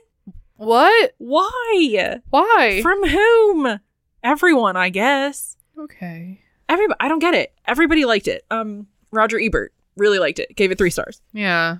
He said, he like ends his little, review with, "The Secret of NIMH is an artistic success. It looks good, moves well, and delights our eyes. It is not quite such a success on the emotional level, however, because it has so many characters and involves them in so many different problems that there's nobody for the kids in the audience to strongly identify with." Yeah. For sure. Yeah. I guess you could say that the Disney tradition lives, but that the Disney magic still remains elusive. Fair. And then Siskel, in his own review, said that it was charming, but littered with too many unimportant characters. Yeah. And that Dom DeLuise inserted too much of himself into the character of Jeremy. No, he's the best part of the movie. Impossible. Despite this, Siskel found the film, particularly the second half, to be a genuine pleasure and felt that even adults will be drawn into the story by the end, giving it 3 stars out of 4. I disagree. Charles Champlin, who was one of the lead critics for the LA Times at the time, who we normally talk about, declined to review the movie, citing that it was a conflict of interest because he had provided the voice for some of the NIMH rats in the crowd. Well, that's cute. I know. They're like, we'll get him on our side. Yeah. So, people we have heard of before, perhaps. Oh, our string board. Yeah. Get out the string board. Get it out. Like I said, the Great Owl is voiced by John Carradine. Teresa the Mouse is voiced by Shannon Doherty, who's in Heathers, Mallrats, Charmed, etc. Oh, yeah. Martin the Mouse is, of course, voiced by Will Wheaton. Will Wheaton. Is the first movie for both Will Wheaton and Shannon Doherty, which is really cute. And then Mr. Ages is voiced by Arthur Mallet, or Mallet, not sure, who was in Mary Poppins, Halloween, Anastasia, A Little Princess, and plays Toodles in Hook. Oh, cute. Yeah. It's marbles. Got a ton of like really great people in it. And the other people too, where I was like, I think I've heard this name. I've just not seen any of these things. Yeah. But it was like very serious, like well-known like actors and voice actors at the time. Yeah, lots of big names. So. Yeah, that's cool. Yeah. It is, as I mentioned at the top, based on a book called Mrs. Frisbee and the Rats of NIMH, which is mostly the same until it branches off right at the end. Jenner is way less of a threat in the book, and in fact, we don't really interact with him. We just hear that he has taken a group of rats to live elsewhere because he just disagrees with Nicodemus and the other rats. Yeah. While Frisbee is captured in the birdcage, she overhears the farmer talking to his family about a group of rats that got electrocuted while trying to steal a small motor from a hardware store. Oh, shit. And a group of men are interested in these rats until the farmer will come exterminate the rats in your rosebush for free. And then when Justin comes and saves Mrs. Frisbee and they go to warn the other rats, it's the rats who are like, oh, that was probably Jenner's group who got electrocuted. And it's probably NIMH who is coming for us. Yeah. So they're the ones who put it all together. So they move Mrs. Frisbee's house with no problems. And then they go disassemble their own homes and take away anything, the electricity and like, the amenities that they've built so that NIMH doesn't suspect anything is weird. They leave 10 rats behind so it doesn't look totally abandoned, so that NIMH doesn't come looking for them elsewhere. You know, they're like, oh yeah, we found them. These are the rats. Yeah. And they like pump poison in there, and 8 of the rats escape, but 2 of them end up dying in the tunnels. And then Timmy recovers and the Frisbee rats move to their summer home. Okay. Which is like, they spent all this time moving their winter home, I guess. And then they were like, anyway, we're moving to our summer home now. Yeah. Like, why didn't you just do that? I guess because he couldn't go outside. The book has no magic. And Nicodemus is not old. He's just kind of in charge. Is there a big scary owl in it? I don't know. I think so. Yeah. Yeah. Because he just seems very superfluous. Like, why is he there? Yeah, I'm pretty sure. I can look it up, but I'm pretty sure, that like everything was the same until they get to the end of like moving her house, because Nicodemus doesn't die. Oh, yeah. He's not like this old wise. Yeah. So there's an owl at some point. Interesting. Yeah. So, of course, when we talk about any Don Bluth film, but especially this one, we got to talk about his complicated relationship with Disney. Yeah, my favorite.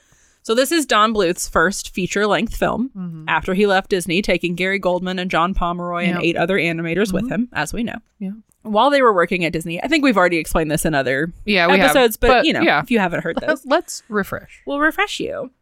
So while those 3 were working at Disney, they worked in their own time on a short film called Banjo the Woodpile Cat. And they asked the CEO of Disney to look at it, but he refused. And Goldman said, that pulled the enthusiasm rug out from under us. We hoped that the studio might like what we were doing and agree to buy the film and allow us to finish the short film in the studio, which would allow us to recoup what we had spent in terms of money and the many hours that we and the other members of the team had invested in the film. Yeah. But I mean, bro, you work at Disney. Like, you should know that they're not gonna... Yeah, they're still only making a movie every 4 years. I know this was a short film, but... Yeah. They're really focused. They're really tightening up. And in 82, like, the animation department is still on shaky ground at Disney. Oh, yeah. Yeah. Yeah, because they just put out Rescuers in 79, and that didn't do super well. Yeah. So, like, it's not... Yeah. We all know Disney animation was on the brink of going under until The Little Mermaid. Yes, for quite some time. And so, yeah, it's like this really, like, shaky... Yeah. Volatile kind of group. They had just like it was for 101 Dalmatians, which was in the 60s, but they'd like fired a bunch of people, you know, and then here come these 3 dudes who are like, we've been working on our own project. Do you want to look at it? And it's like, no, we absolutely don't. Get back to work. Yeah. Do you have all kinds of free time? Maybe you should just go. So that doesn't make any sense. Also, it just seems like Don Bluth has been bitching for the past like 20 years at Disney. You know, he bitched his way through Fox and the Hound. Yeah. And he bitched his way through The Rescuers. And I mean, he had like valid points, but he's just like the complaining guy at this point. And he's like, and I made my own thing. And they're like, well, we don't fucking want to see it, Don. Yeah. I know. I feel like every movie that we covered, it would be like, and Don Bluth was about to leave. Yeah. For like 20 years. Yeah. I mean, he straight up, he called The Rescuers the straw that broke the camel's back, or he's just like, I'm not doing this anymore. So, I mean. He was under a lot of straws by that point, though. Yes. many straws. Yeah. He's a fucking scarecrow. So. So, I mean, I can't imagine that they were, like, super sad to see him go. Obviously, he's very talented. And same thing with, like, Goldman and Pomeroy, you know, and these 8 animators that they took with him. Yeah. Like, they've contributed a lot. But it's also, there probably was a little bit of, like, well, at least it's quiet now. And he's not complaining about everything we do. True. Yeah. So they finally all leave, and they made this as their first feature film. Yeah. Which someone had given a copy of the book to Don Bluth in the 70s, and he approached Wolfgang Reitherman, who directed Sword in the Stone. Right, yeah. A bunch of other stuff. They'd worked together a bunch, Yeah. And he was like, what if we made this into a movie? It's a really great story. And Wolfgang Reitherman was like, 1, it's way too dark. Like, that's not ours. Black Cauldron. Right. Also, we already have a mouse. His name is Mickey. Maybe you've heard of him. Okay. And we just made a movie about mice called The Rescuers. We're off mice. We're done with mouse. Which, I mean, they would go on to make The Great Mouse Detective and The Rescuers Down Under. I was going to say, I know there were more mice. Yeah, but at that point, he was like, we're done with the mice. So it just sounds like on both sides, a bunch of whiny babies fighting over children's cartoons. And it's like, maybe we should all just take a fucking step back. Yeah. Or, you know, Don Bluth, go get a loan, open your own studio. Which is what he did. He just should have done it sooner. Yes, he should have done it. He had great ideas eventually. Yeah. He needed some other people to rein him in and maybe like make his ideas make sense. But, you know, the man, for one thing, the man can draw a mouse. And for two, he can draw an owl. Yeah. His movies are visually interesting. Yeah, for There's sure. no denying that. Yeah. Whether or not they make sense.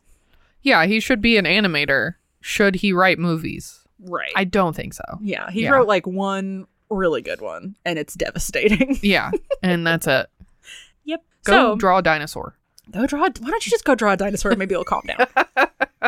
But The Secret of NIMH also struggled in a big way in the box office too. So it had been picked up by a studio called Universal Artists, which was, doing really well. It was responsible for the Rocky franchise. It also made the Pink Panther movies, which I know you love. Yep. But Universal Artists had just thrown in the towel because they had a huge box office flop called Heaven's Gate, which is not about the cult, but is about I was like, cowboys, I guess. But I was reading about Heaven's Gate, and it's like there's like a war scene and like horses for real die. Oh. And there's like actual cockfighting happening, and like they just like what? Yeah. It says that Heaven's Gate is like the reason that movies say no animals were harmed in the making of this film, because they like other Up movies until that really point. want to let you know like, no, we didn't fucking kill a horse. We wouldn't do that. That does seem like the right place for Don Bluth's movies, though.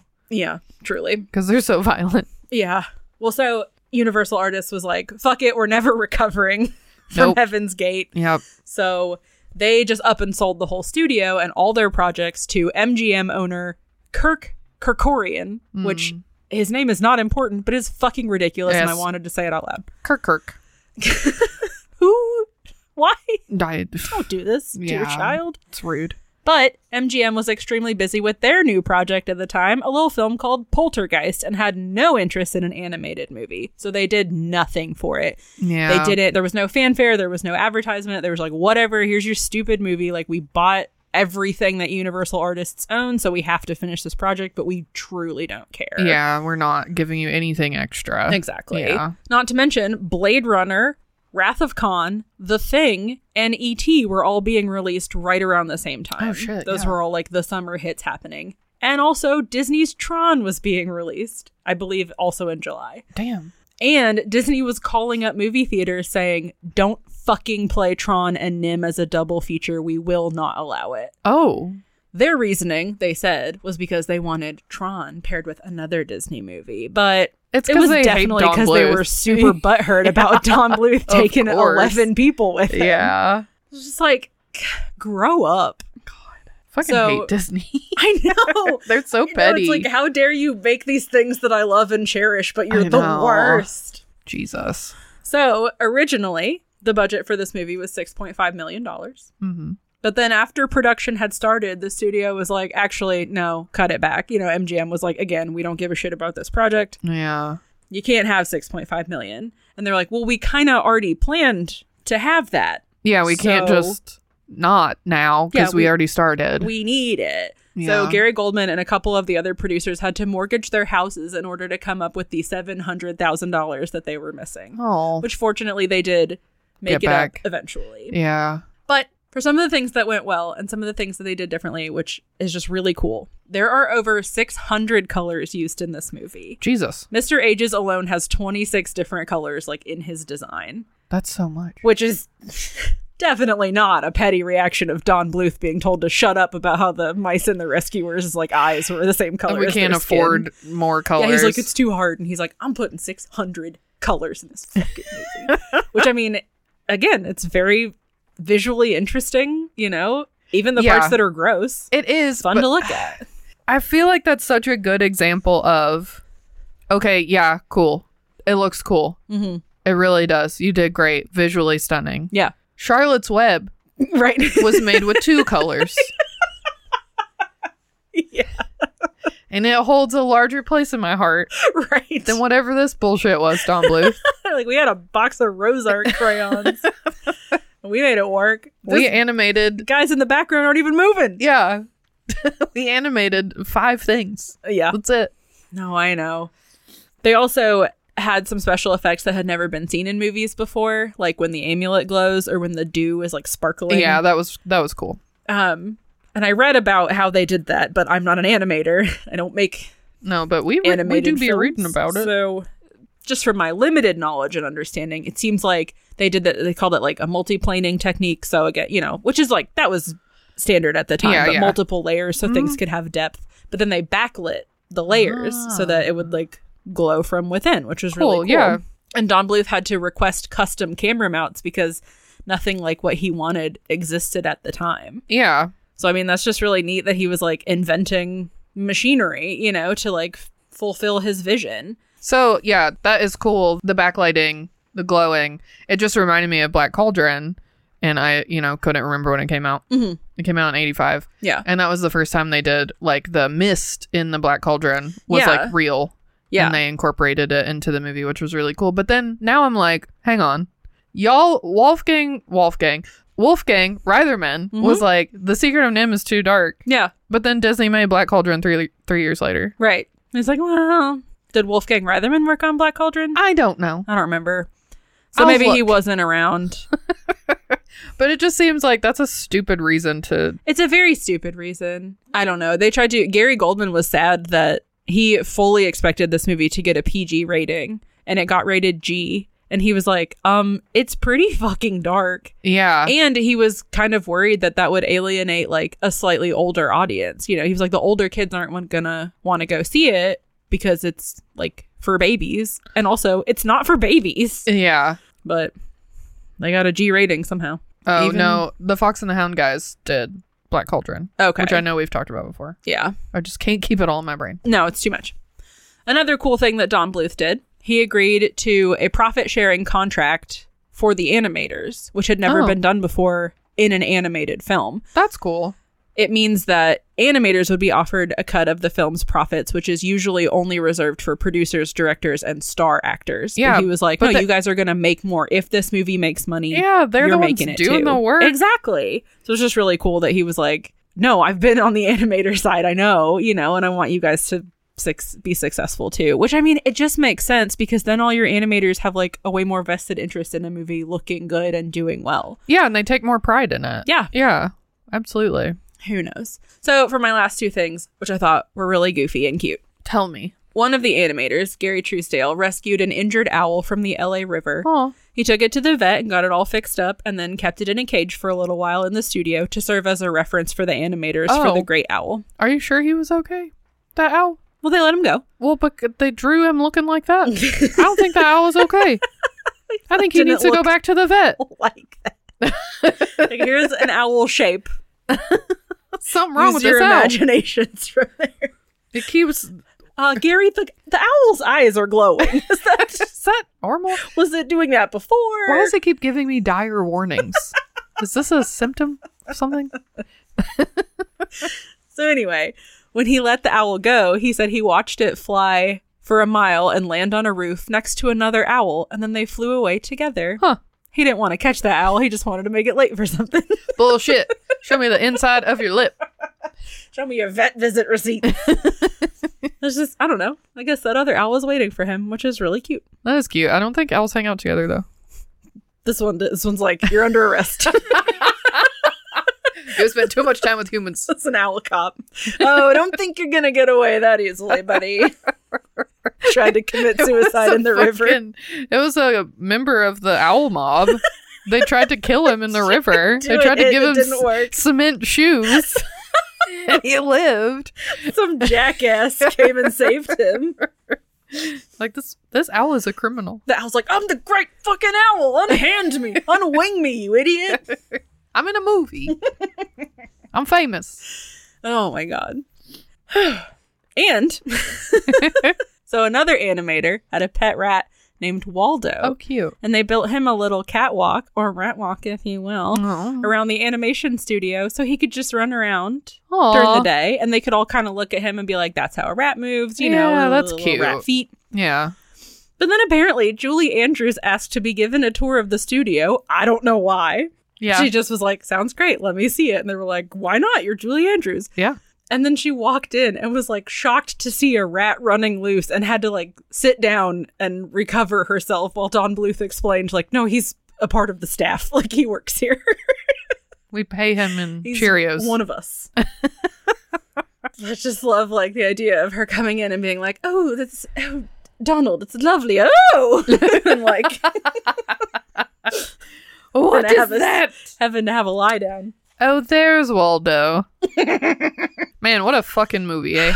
What a ride. Yeah, I truly, I wanted so badly to like it. And maybe if I had seen it as a child, I would have that like Rockadoodle nostalgia. Right, yeah. Because watching Rockadoodle through a critical eye is just like, this movie makes no sense. Oh, yeah, the movie's terrible. But I love it. Yeah. Yeah. But I feel ways about it, right. And I watched it so much as a kid.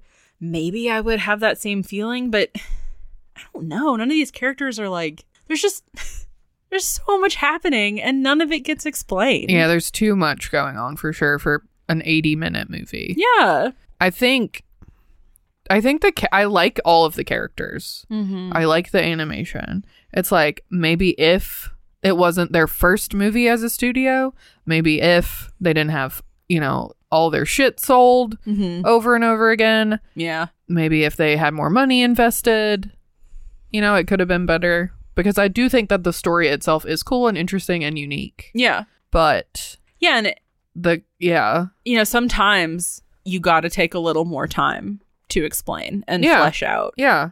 And I wrap think up the magical part of it too, which is kind of the same problem that we had with Rockadoodle. Mm-hmm. It's like, why is there just suddenly magic, Don Bluth? Yeah, why are the owls magic? Yeah. Or the one owl is magic? What? Right. So it almost seems like his way to like cut corners. Yeah. Of like, well, we don't have enough time to explain all of this, so there's just magic. It's fine. But in this one, you've got a source material. You have a blueprint. It doesn't use magic. Why are you deviating so big? Because you want to draw sparkles? And you want to kill Nicodemus? Yeah, why? I mean, and making him old was fine and cool. I liked his Fu Manchu. I wasn't going to bring it up. But it's like a foot shorter on one side. What happened? I don't know. Does he just nibble on it when he gets bored? Got it caught in the door. Like it touches the ground on one side and not on the other. I didn't notice that. Why? I was too busy looking at his glowing eyeballs, I guess. He's like, my eyes are up here. Leave my mustache alone. Yeah, I don't know. It needs so much more.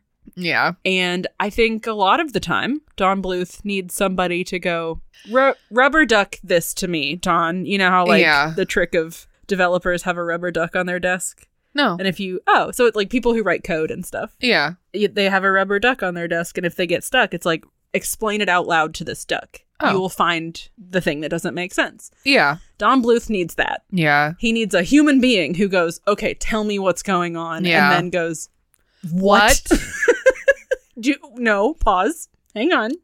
Say that to me again. Yeah. And really I don't think the problem at Disney was the lack of color.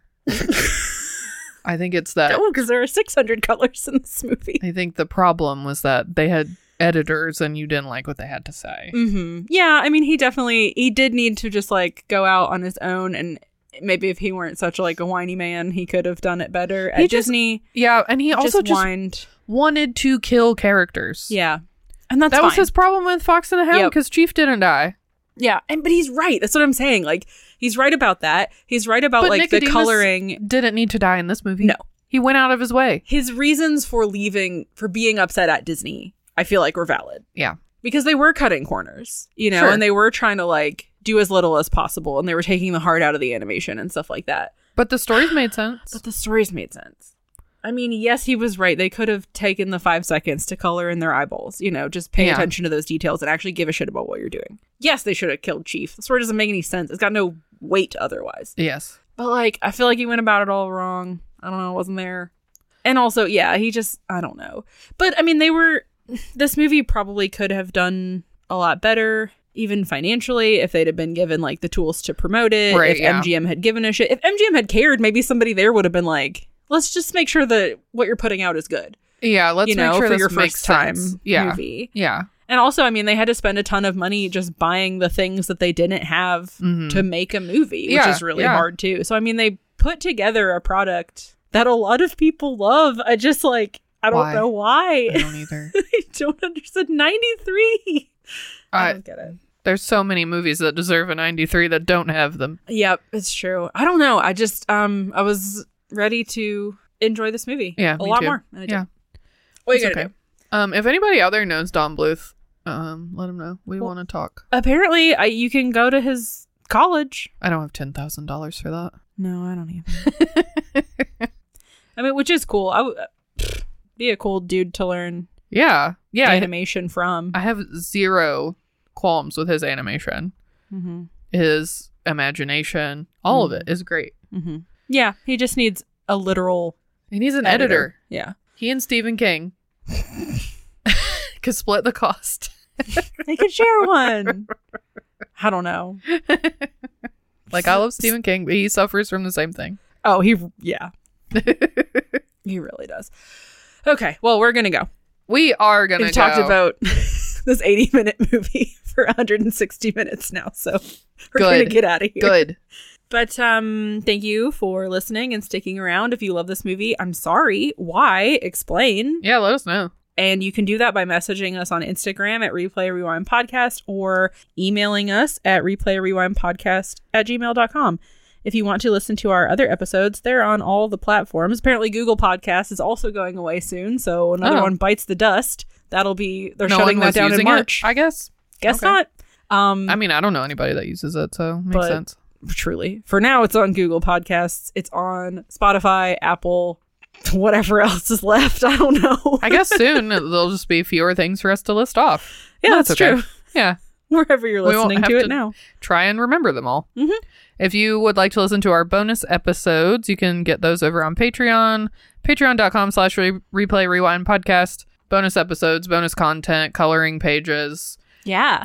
Sign up a couple bucks a month. Helps us out here. We're going to buy some insulation for the pod cave. I'm very excited, and it was all paid for by our lovely members. And we will shout your name out on the show. If you do that, we'll send you a sticker in the mail. We will be eternally grateful. Mm-hmm. We'll be externally grateful and internally. And eternally. Eternally. If you want to support us financially, but you don't want to commit to the Patreon, you can go over to our coffee page. That's ko-fi.com/replay rewind podcast. And we've got some physical merch over there, like magnets and stickers and pins. And the the coloring pages that Bucket Snake just mentioned are over there for download. And you can just download like one episode at a time. Like if you want to know our opinion on Die Hard, that's over there. And you can go listen to it. You'll get it. And we'll get... Yeah. You'll get the opinion. And then we'll get some dollars so we can keep doing things like sitting in here and just ripping your favorite childhood movie to shreds. Sorry. But in a warm environment this time. Yes, exactly. I think that's it. Yeah. In the meantime, stay fresh, cheese bags. And don't forget to reduce, reuse, recycle, replay, and revise that script. just give it a little another look,